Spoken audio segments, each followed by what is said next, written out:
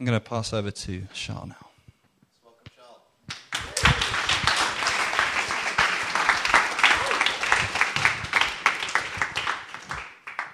Good evening, everyone.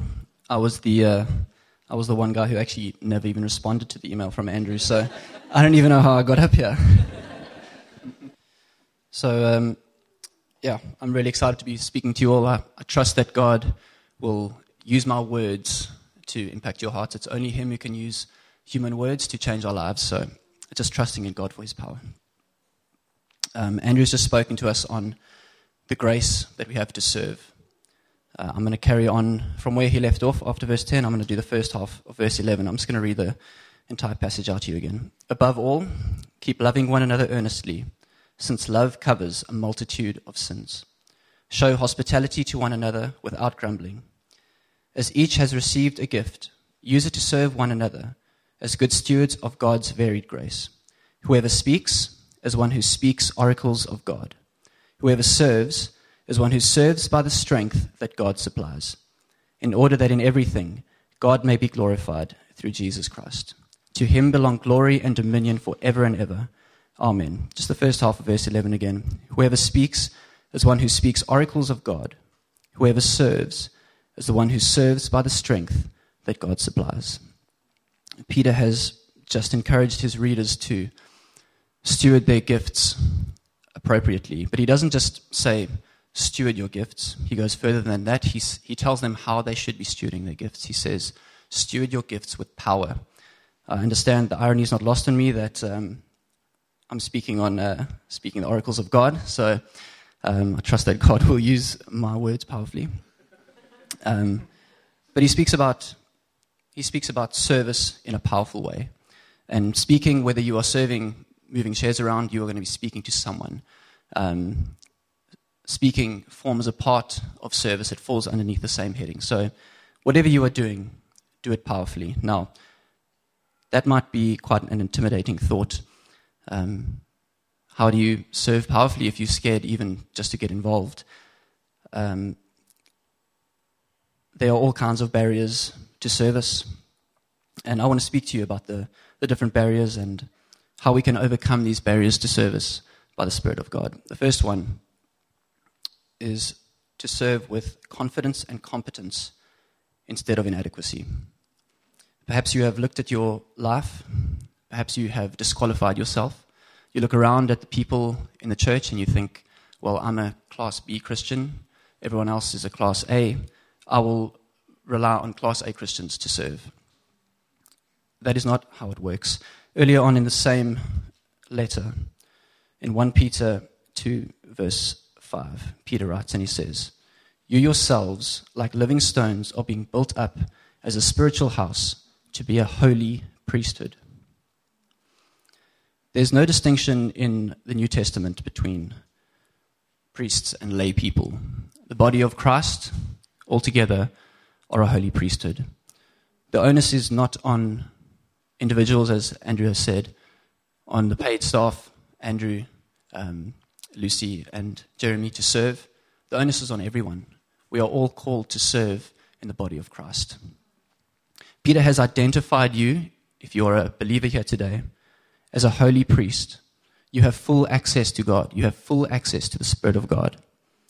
You too can serve powerfully because He has made you competent. The second barrier to service that we find is weariness. How do you serve with energy when you live in a city like London? How do you commute to work? How do you work long hours, then commute back to work, then cook, then clean, look after your kids if you have any, and then still see your friends? When do you rest in all of that? And more importantly, how do you rest? Sleep is great. Rest your body, rest your mind. Netflix, not so good. Rests the body, pollutes the mind. How about a holiday to Europe? Sounds good. Rest the body, rest the mind. But when do you rest your soul? I've just explained to you that we are a holy priesthood. We have access to the Spirit of God. Are you allowing yourself to access that? I want to use the example of Jesus.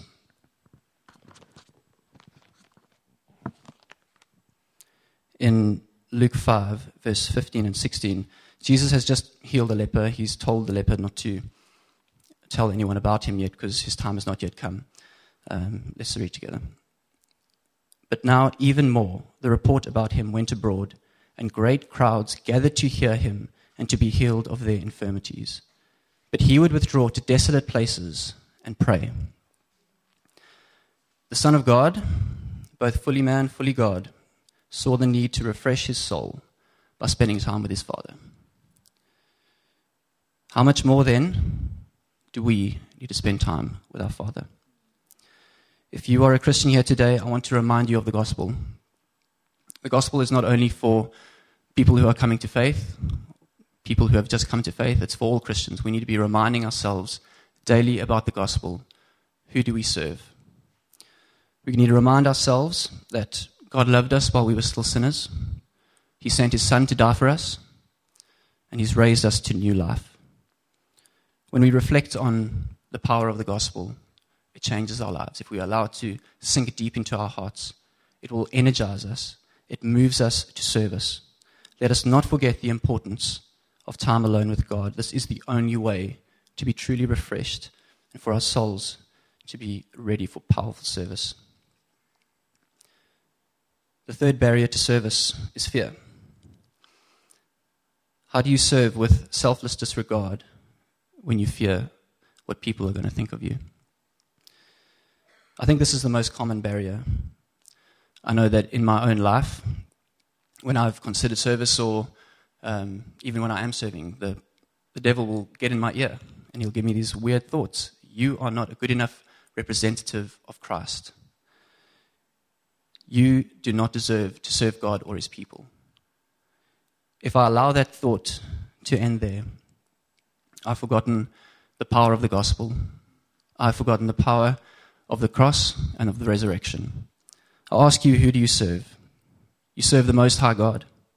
You serve the Creator of heaven and earth. You serve the author and perfecter of your salvation. You serve the lover of your soul. Whose opinion counts apart from his?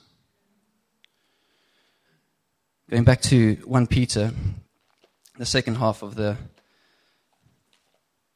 verse that I read earlier, verse 5. He's just called us a holy priesthood. After that he says, to offer spiritual sacrifices acceptable to God through Jesus Christ. Jesus has made your sacrifice of service acceptable. To be fearful of what others think is to deny the power of Jesus and his redemptive work in our lives. We serve powerfully when we remember the gospel. As I conclude, I just want to read verse 8 again to you of 1 Peter 4. Above all, keep loving one another earnestly, since love covers a multitude of sins.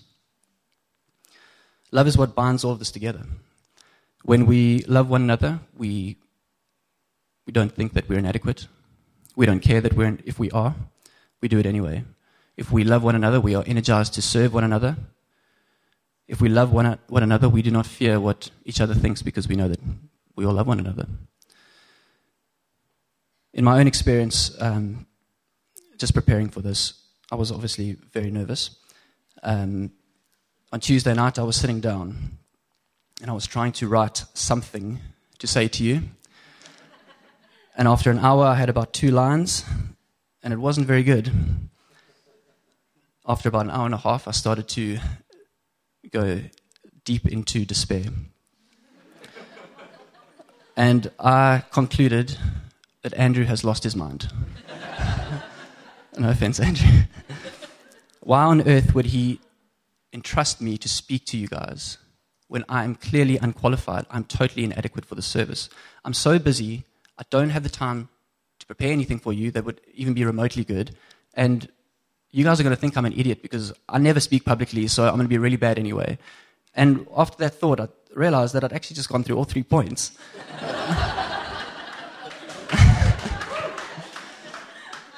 I even wrote next to one of the headings, I wrote, ha ha, because of how real it had actually become. This is real, guys. Satan is going to attack you. He wants to drive a wedge between you and God. He doesn't want you to spend time with God. He doesn't want you to spend time with God's people. I want to encourage you to lean in. Before Luke comes up, I just want to share two thoughts. If you are already serving here, I want to encourage you that God is faithful. We can trust Him to provide us with the power to serve Him. And if you are not serving, I want to encourage you to be obedient to God's call in your life, to steward your gift powerfully. If you want to just close your eyes and pray with me. Father, we thank you that you are good. We thank you that you are faithful and that we can trust you, Lord. We thank you that you will empower us to serve you, Lord. We thank you that you call us to serve you.